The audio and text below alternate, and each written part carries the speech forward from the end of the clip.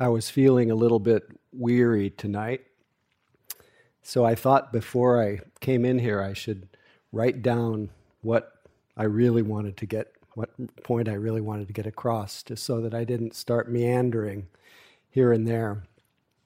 And as in the process of sitting with what was really moving me, what was really motivating me,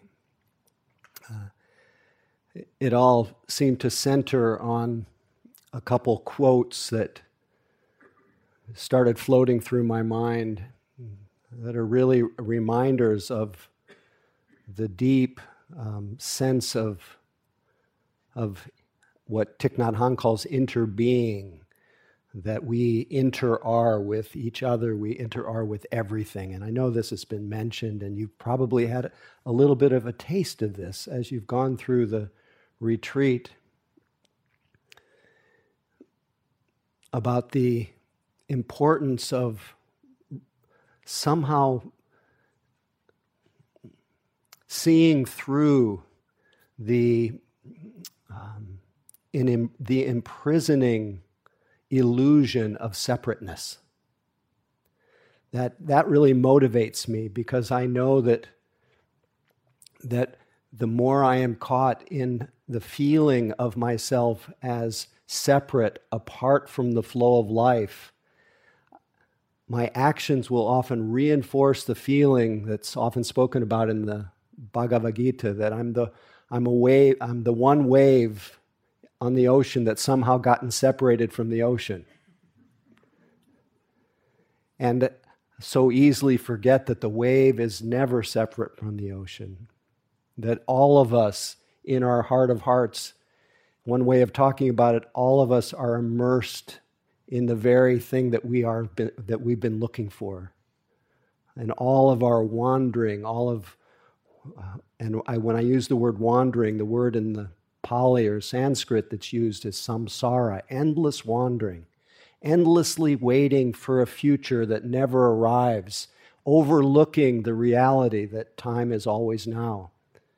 And this endless search that only takes place in our mind, only takes place in our thoughts, deprives us of the available deep sense of connection, interbeing, and then deprives us of the availability that we have to be of support to each other. So I thought about that, and the passages that were going through my mind one was from Kalu Rinpoche,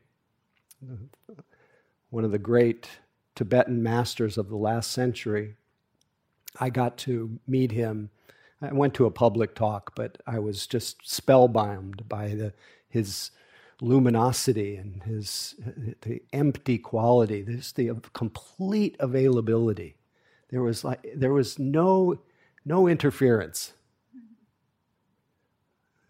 It was, the lights were on so brightly, but nobody seemed to be home. In the best way you could say that. I had another teacher, and this is instructive, I think, this little aside. I had another teacher who also seemed very, very what we call empty. It seemed like there was a kind of vacancy, but it didn't have that. I said, if that's what it looks like, I don't want it. It just didn't seem like there was heart. It didn't seem like there was what I see is the natural expression of a mind that's free of its preoccupations. It's love. And I know, and I have a feeling, and I have some confidence that as you've settled in here, as you've dropped in a little bit and had some gaps between your last thought and your next, your mind is opened, but also your heart's probably a lot more tender. And I know that what I've seen over the course of many years is after several days, there's a kind of opening of the heart, and people will surreptitiously leave flowers on other people's cushions, or there'll be these little gestures of kindness. Of course, in the cycle of that settling, there is hating everyone on the retreat. And we have, Tara mentioned the first night about the Vipassana romance, which is another way we get into this little narrow view. Our mind, we get touched by someone who produces in us a pleasant feeling, and we like that feeling, and then because we're not so mindful, that liking turns into wanting, and then the pressure of all that just creates this proliferation of thoughts, and then we're dating and mating and marrying and divorcing and not going anywhere. Nothing's happened, but our mind has gone on this journey, and it's so narrow, and the trance of it is that person is the secret to happiness. Just like the bell when we're waiting for the bell to ring. But the reverse is true in cycles of practice where there's what's called the Vipassana vendetta, where somebody triggers an unpleasant feeling and some not liking turns into aversion and hate, and the strategy of the case for the prosecution, why that person's ruining your retreat. It's amazing how somebody coming in the door late could have anything to do with me, but somehow it becomes very, very personal. But in these little ways, but done over and over, our mind becomes very narrow. And so it's easy to forget that we are, as one of my teachers put it, we're neck deep in grace. That we are actually, we have access to what I described this morning, and another teacher described as a natural peace and ease that really is the natural peace and ease of our nature, that we start to get a little sense of. And part of the expression of that more presentness, that peacefulness is a feeling of connection. And even now, as I speak to you, I know that I'm an individual and I'm manifesting in this particular role right now. But when I stop thinking about that for a moment, and you stop thinking about your role for a moment, and you're just here with me, we're just here together, and we don't give rise to a thought for a moment, really hard to find a dividing line between us. We almost have to consult our memory. We have to go into history to be able to make a separation between us. So our practice allows us to begin to taste, not just theoretically, but taste this sense of non-separateness. And at the same time, not ever denying our unique individuality. And that, I'm going to talk about these two things tonight. But the quotes that came to me before the talk were, "You live in illusion and the appearance of things." This is Kala Rinpoche. "You live in illusion and the appearance of things. There is a reality. You are that reality. And when you understand this, you will see that you are nothing. And being nothing, you are everything. That is all." Now that language may not resonate with you, but this may. It's from the teacher named Sri Nisargadatta Maharaj. Different tradition, but he says, love says I'm everything. Wisdom says I'm nothing. Between these two, my life flows. So as soon as I say the word nothing or nobody, it's very easy to start thinking, I'm not anyone, I don't exist, it's missing the point of this.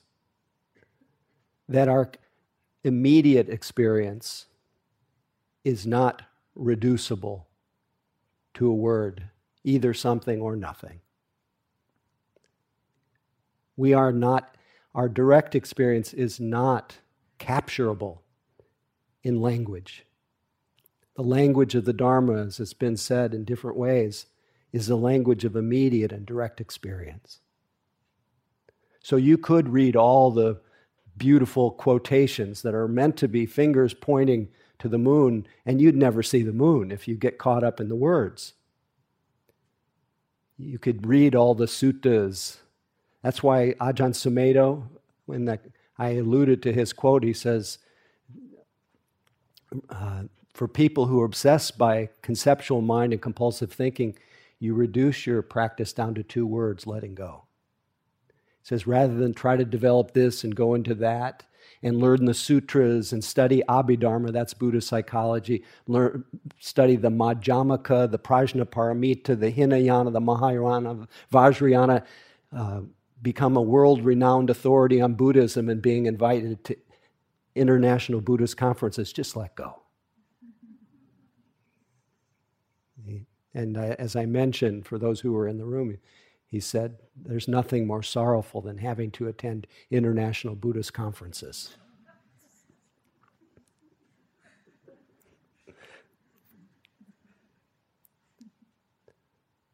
Wow, how did I get off on that one?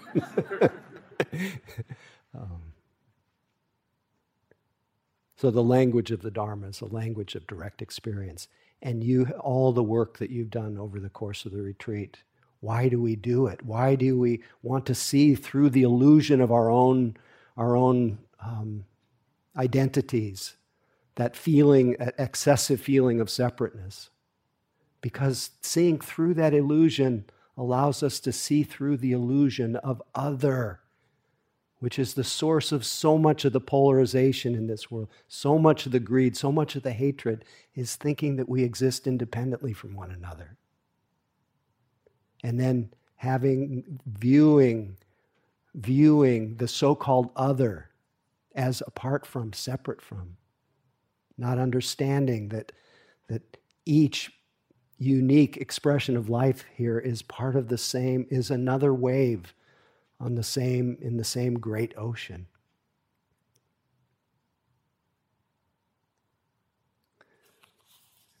Albert Einstein put it this way: a human being is part of the whole, called by us universe. A part limited in time and space.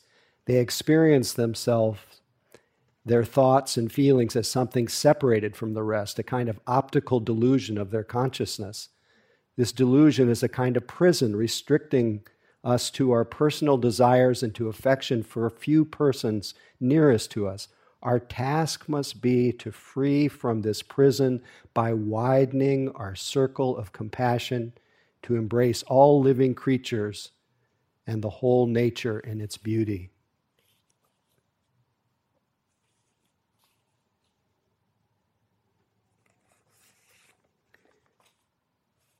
And Thich Nhat Hanh puts it this way: you and me, you are me, and I am you. Isn't it obvious we inter-are? You cultivate the flower in yourself so that I will be beautiful. I transform the garbage in myself so you will not have to suffer. I support you, you support me. I'm in this world to offer you peace. You are in this world to bring me joy. If only we could keep that motivation clear, awakening, it's called bodhicitta, awakening for the benefit of each other.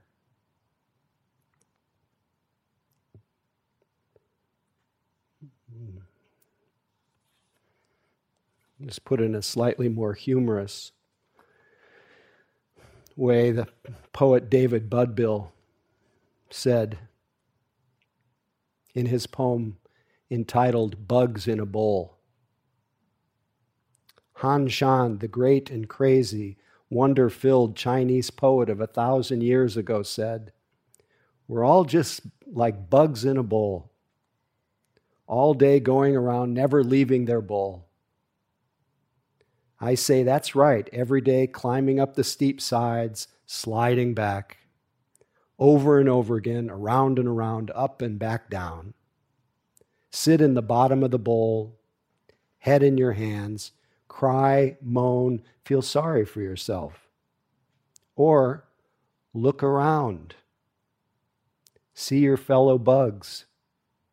Walk around. Say, hey, how you doing? Say, nice bowl.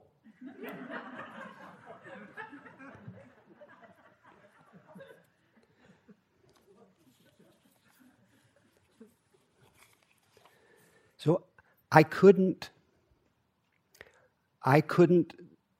speak this way with a lot of confidence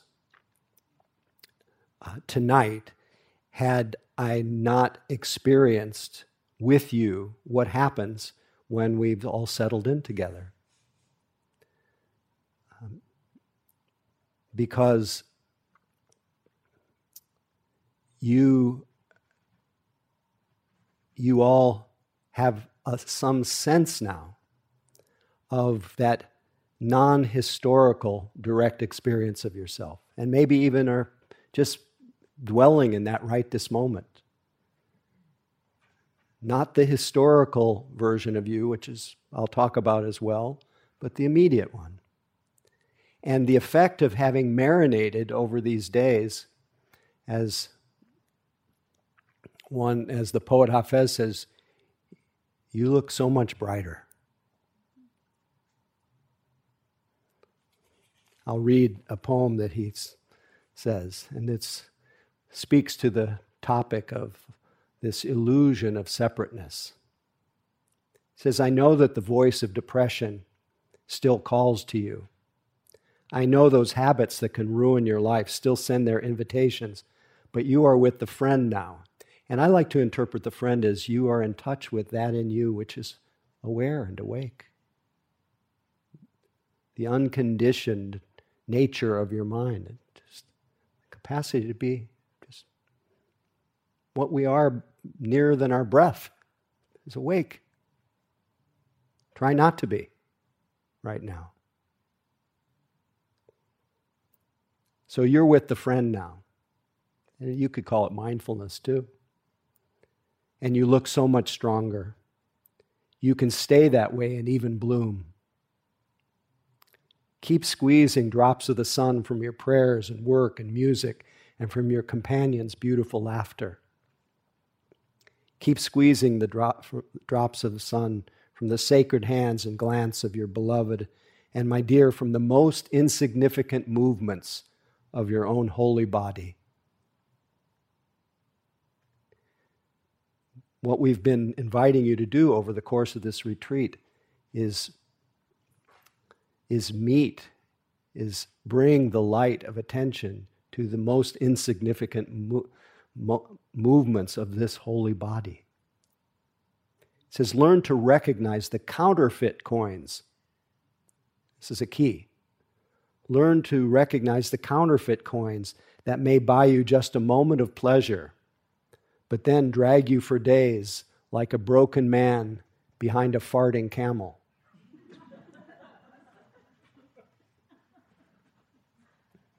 But you are with the friend now.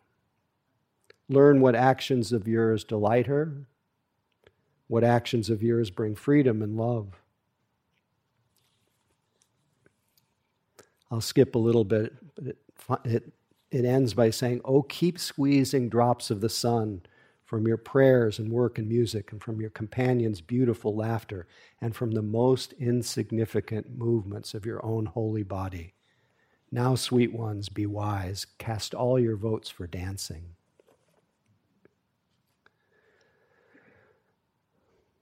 So learning to recognize the counterfeit coins that buy you a moment of pleasure, but then drag you. I don't need to repeat the whole thing. And we could talk about the counterfeit coins being what was spoken about with the hindrances, and what I spoke about the first night about the misplaced faith that we put in in momentary sense pleasures, how they may deliver us a lot of pleasure, but they leave in their wake a feeling of dissatisfaction and the desire for more. And that keeps sending us, if we don't pay attention to it, sends us on a wheel of endless searching for that one pleasure that will satisfy us, and we just keep getting more and more dissatisfied. But what I'm pointing to tonight as the counterfeit coin is the mistaken perception or the mistaken identity that we have with our body, our moods, thoughts, and just generally the version of ourselves that plays through our mind. A version of ourselves, of someone who approximates you and me, approximates us. It's about some individual, but it's a version of somebody that doesn't really exist. It's an imaginary you, the version in your mind. Could never capture the non-historical you that's sitting here. That's much more difficult to put in words. And if I mistakenly believe that the version of myself that plays through my mind is me, then I'm literally dragged for days on end, for lifetimes, missing, overlooking the capacity that I have, capacity you have for peace and ease, for a feeling of contentment, feeling of being home. One teacher, that same teacher, Nisargadatta, says, nothing can make you happier than you are naturally. He says, all search for happiness is misery. The only happiness worth that name is the natural happiness of being awake, conscious. So you're with the friend now, you're conscious. And Susie last night said, don't go back to sleep. From Rumi, right? Was it Rumi? Don't go back to sleep. You're with the friend now.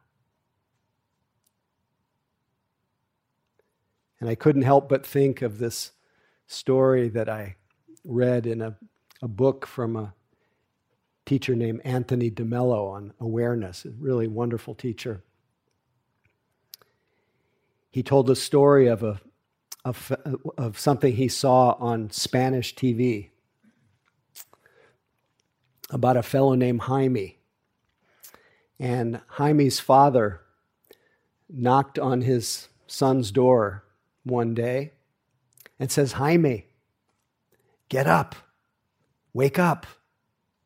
It's time to go to school. And he kept knocking on his door and Jaime wasn't responding. He said, wake up, wake up. You've got to go to school. And finally, Jaime responded and says, I don't want to go to school. And his father said, why don't you want to go to school? He says, I don't like school. It's dull, and the kids tease me. And his father then said to him, I'll give you 3 reasons why you have to go to school. It's your duty. You're 45 years old, and you're the headmaster. Wake up. Wake up. So now that you maybe realize a little bit more that you are the headmaster, you've had maybe a taste of not being limited by your historical version of yourself. You may sound, as I'm speaking right now, that the historical version of yourself, there's something wrong with it. It's a beautiful thing, and I want to elaborate on that in a little while.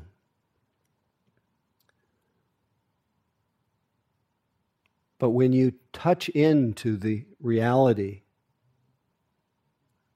that you are, and you step out of illusion and the appearance of things, you taste life directly, you can maybe understand the words of Thich Nhat Hanh where he says, you who are the richest person on earth,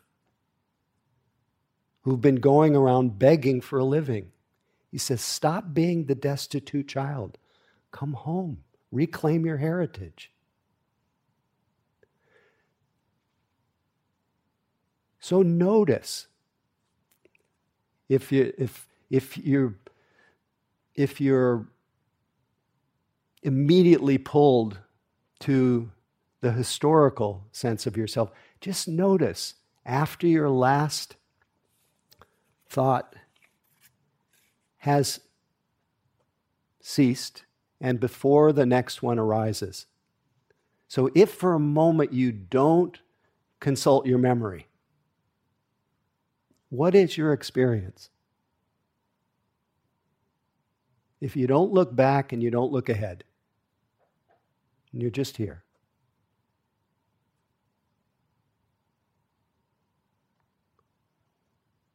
Anybody willing to say? I did this the other night a little bit differently, but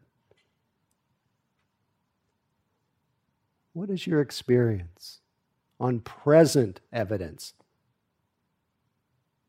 after your last thought has ceased and before the next one arises?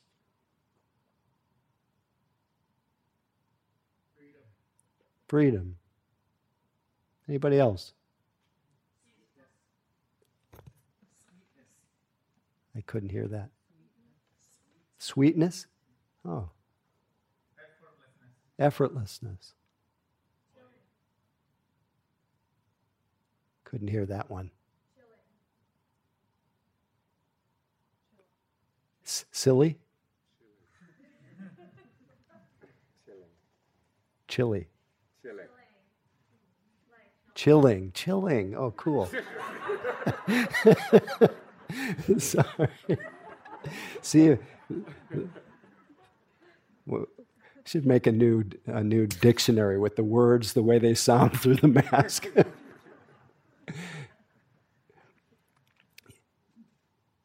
You notice how after the last notion of ourselves has passed and before the next one, not a lot of evidence for I'm not enough, I'm too much, something's wrong with me. That these views of self, the Buddha called not really myself, but a view, an idea called Sakya Ditti, Sakaya Ditti. But without that, free of those views of self, what do you experience? It's all chilling.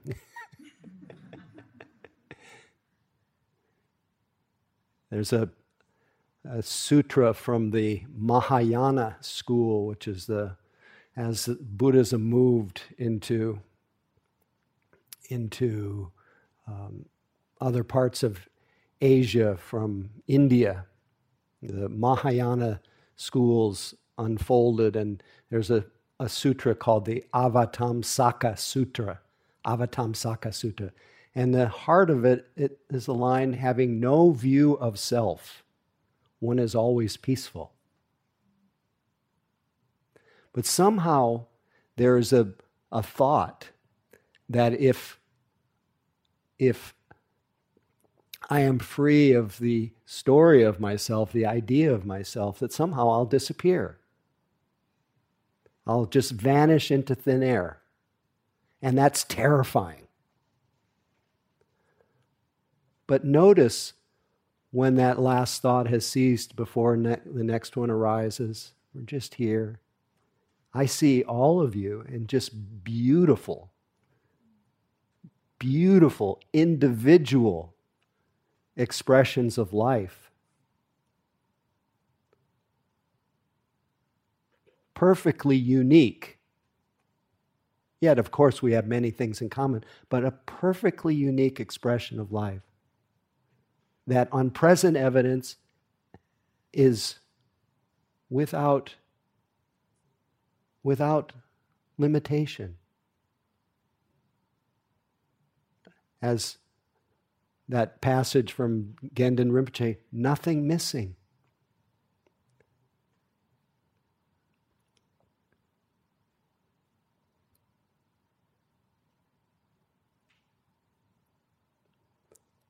And I know that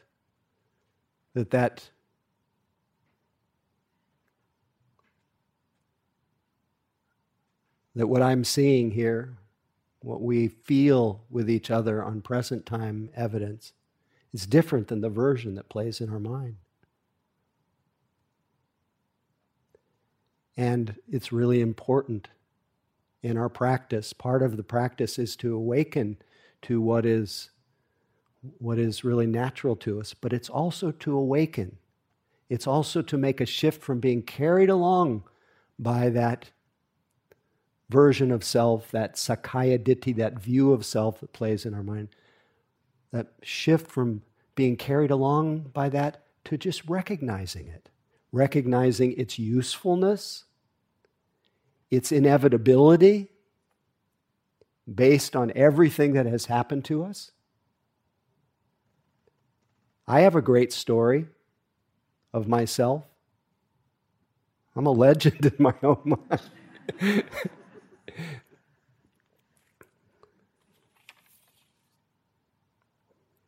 Our stories are painful, extraordinary, interesting, meaningful. They really help us. They help us understand how we came to be here. But they're of the past. And they often obscure this indescribable present. We deny our stories, overlook all that narrative in my mind at our own peril. We have to respect it. Can't bypass it. The streams that run through me, I know some of you were on the last retreat and I talked about this, but part of my story, historical me, is that I'm wow, where do I begin? What I talked about on the last retreat is that part of my identity view is that I'm Jewish. And there have been times in my life where that particular view of myself was not something that showed up that much. But in more recent years, and those who are not Jewish may not understand this or don't have that as part of their story, but there is an enormous proliferation right now of anti-Semitism. And it's coming from people on what we call, and it's simplistic, but we call the left, where I have been cast, someone like me, is cast in the view as too white and part of white supremacy, part of the privileged, which is relatively true in terms of privilege, the privilege of my skin color, but I'm too white from one vantage point, and on the right side, I'm not white enough. And I'm actually other. And the way that's manifesting is, and I know I'm not alone when I speak of this, it's manifesting as a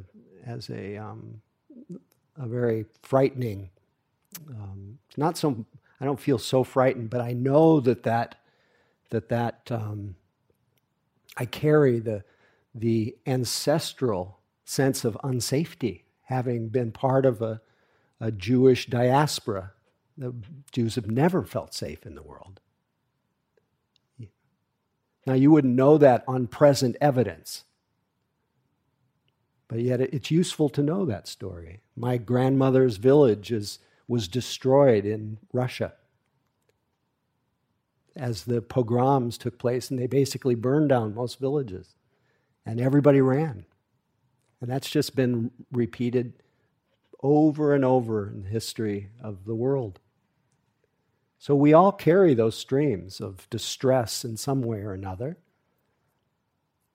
And you can see I'm part of my story as I function in this role of teacher. So I have some practice history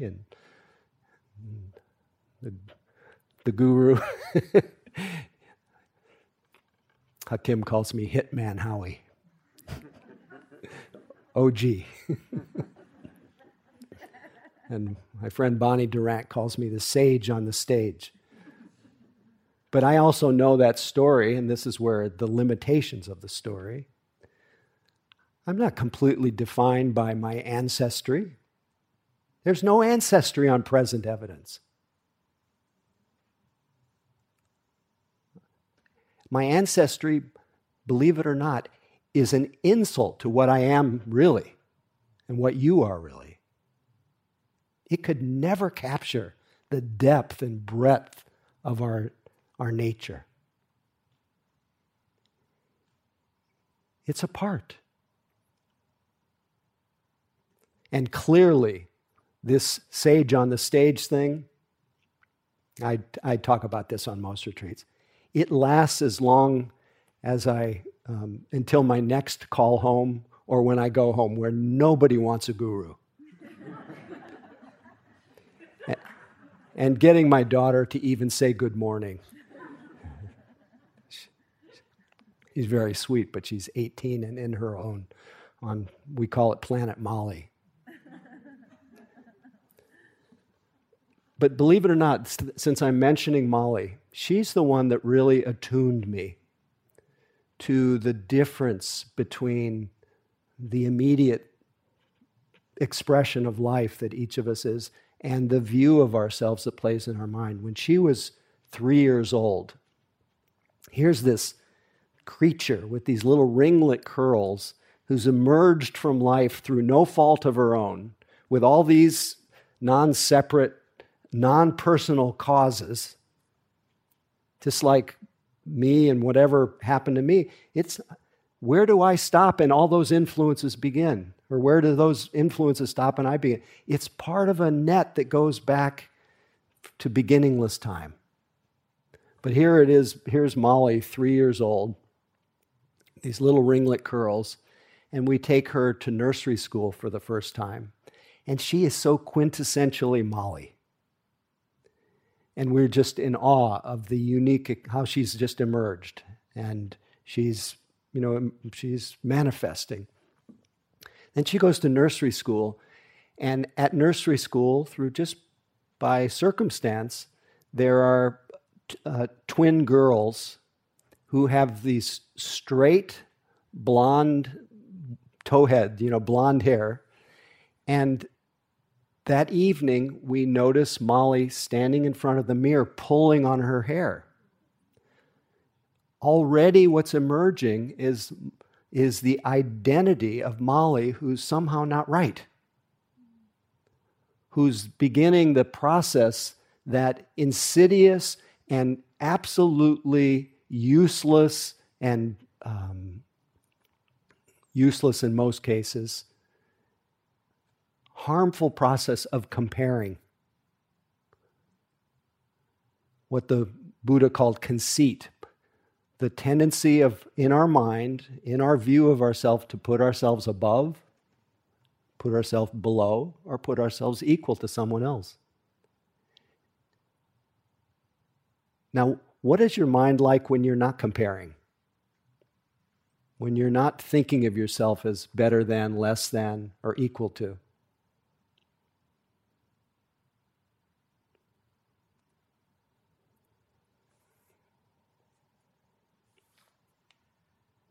But what happens when you're less than? And look at the effect of that. There's no end to the wandering of trying to be okay when we have landed in the view of ourself as less than. And there's obviously no rest in the view of ourselves as better than. And there's no rest in the view of ourselves as equal to, because then we're still measuring. That's why one of my favorite poems from Rumi, he says, live in the nowhere where you came from, even though you have an address here. He says, you have eyes that see from that nowhere, and you have eyes that judge distances.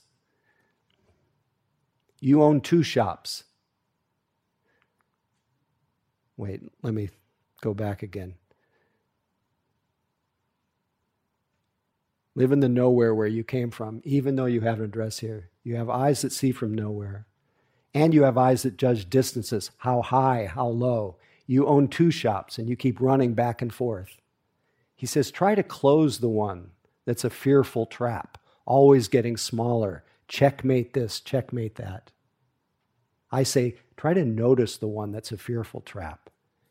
And the beauty of our practice is we can see the difference between what's here and the version of ourselves that's playing in our mind, the comparing mind.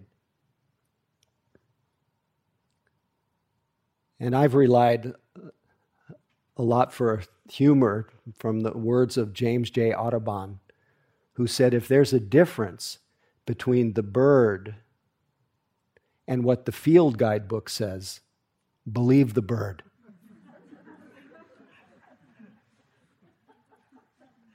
Notice what it's like after your last comparison has ceased and before the next one comes.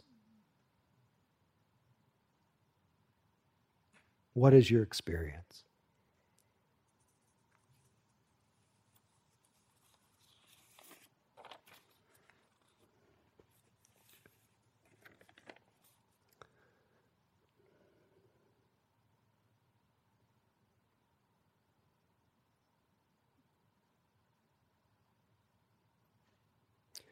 A teacher named Byron Katie says, there is no story that is you, or that leads to you. Every story leads away from you. You are what exists before all stories. You are what remains when the story is understood.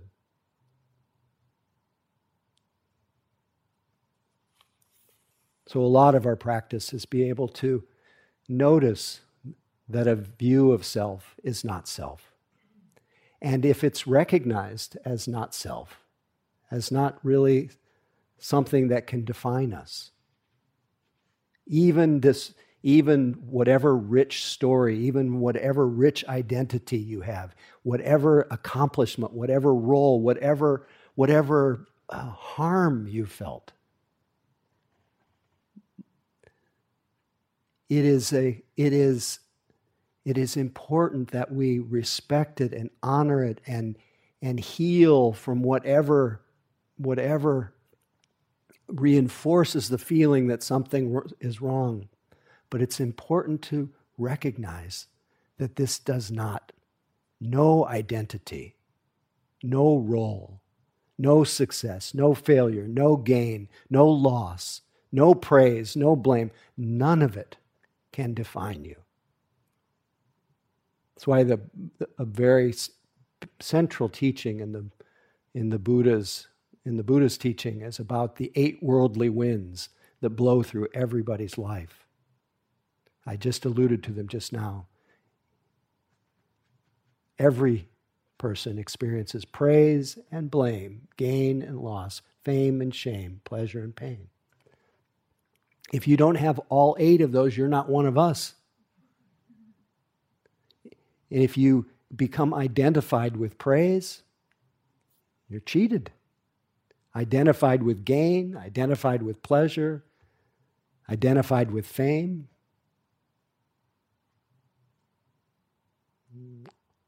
Unreliable.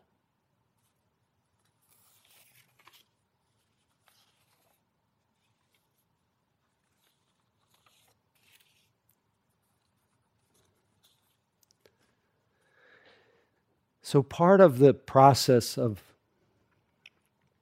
meditation is to train our attention, to get used to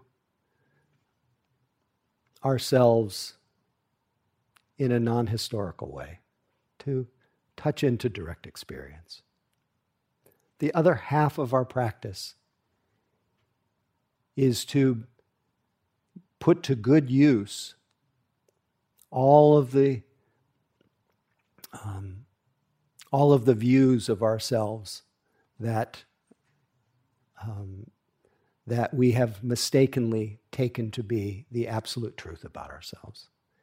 And when I say put them to good use, turn them into the food of awakening.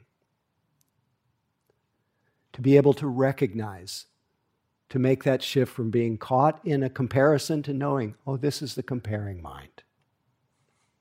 Caught in feeling inflated to noticing, oh, there's pride.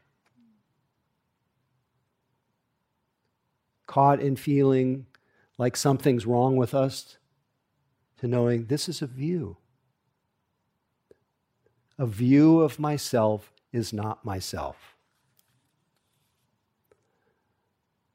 But to, again, back and forth, to awaken to what you experience, to be able to accommodate, to be able to luxuriate in this capacity that you have for peace and ease. Now, we had to do a lot of hard labor here to be able to settle in, because habitually we have been, our minds, unrecognized, untrained, have been running from silence.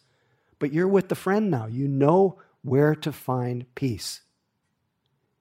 You can know that you don't have to lift out of this instant to come home to yourself. This is what happened to the Buddha sitting under the Bodhi tree. And what did he say the moment he woke up?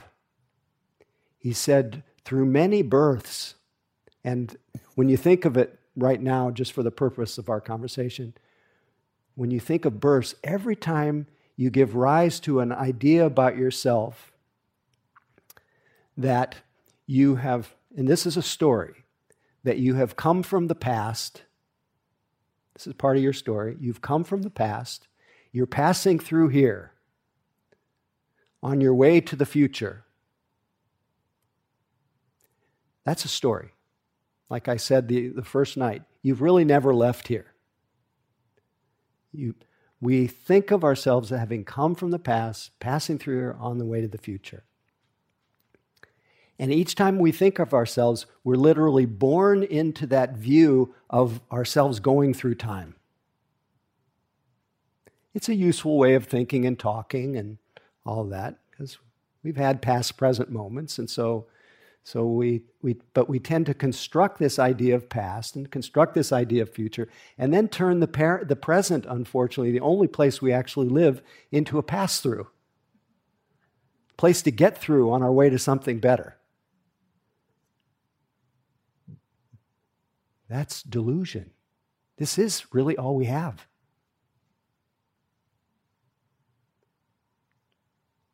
Associating our happiness with a future that never arrives. So each time we're born into that, and then if I really think that my well-being, it depends on going somewhere in time to be happy, this may take an extra 5 minutes. Are you okay with that? Every time I'm born into that, then I have to kind of live that out. I have to keep going. And Tara said, I put myself in that sense of suspended well-being. I'll be able to relax when I get there. When my mind quiets down, when I get enlightened, when I get what I want, when I get rid of what my neighbor, it's not the neighbor, believe me. It's our own mind.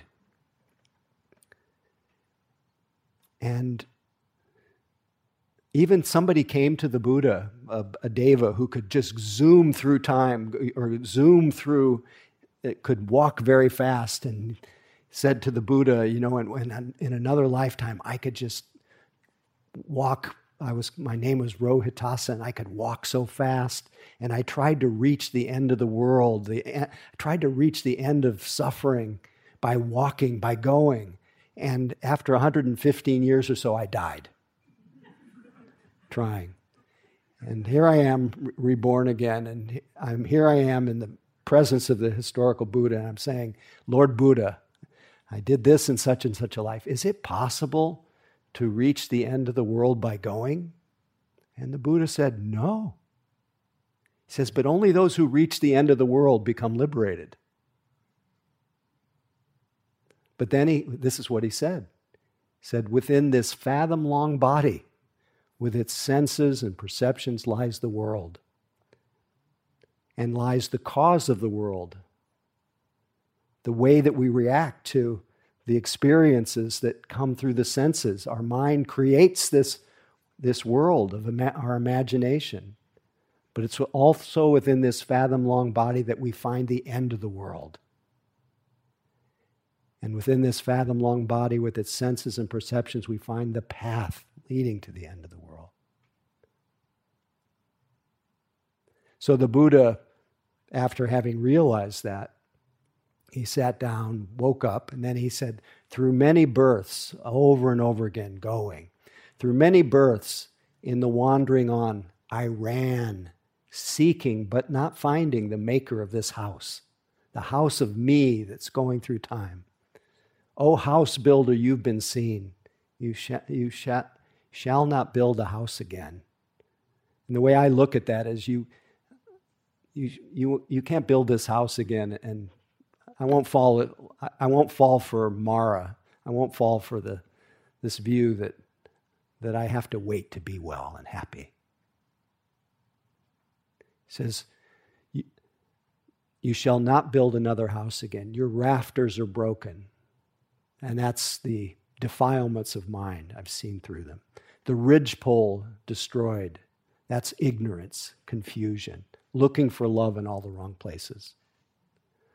My mind gone to the unconditioned, to this craving for becoming, that's faded away. I'm finally here.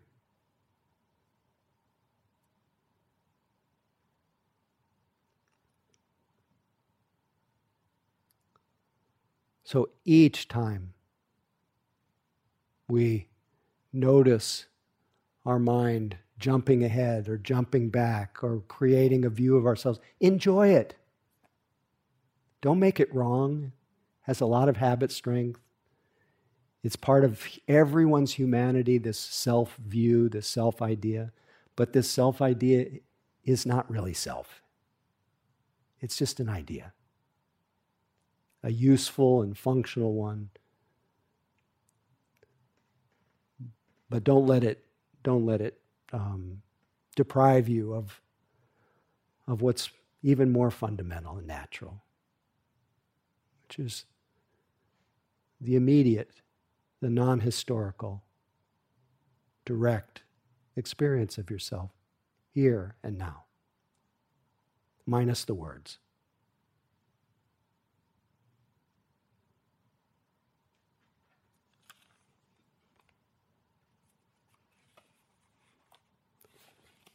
End with a brief poem from Derek Walcott called Love After Love.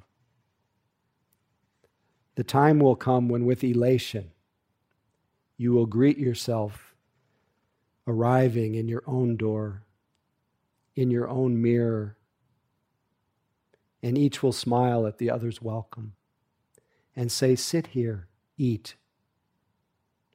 You will love again the stranger who was yourself.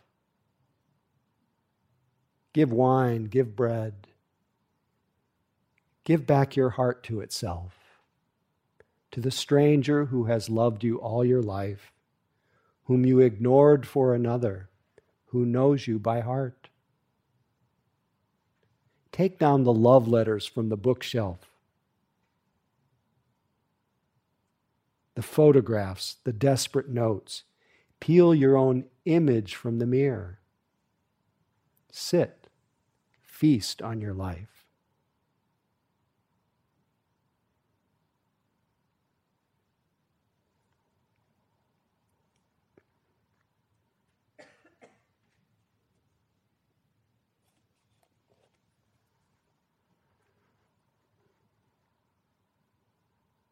May we all see through the illusion of a separate self.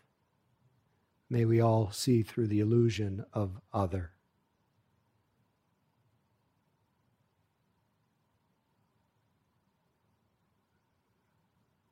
May we all together be liberated.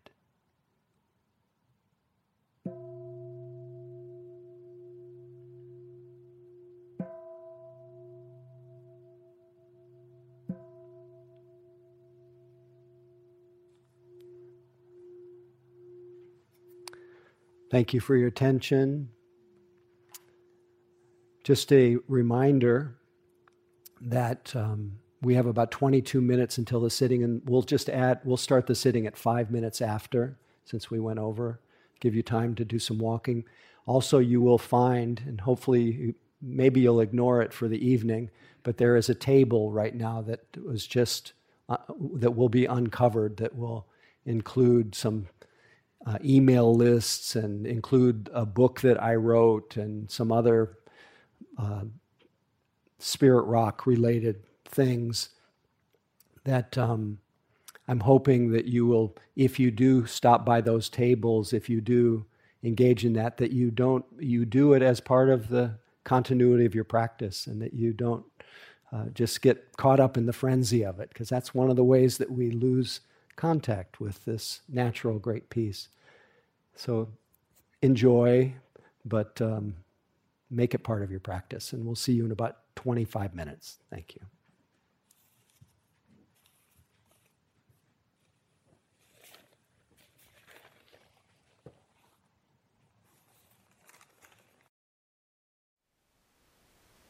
Thank you for listening.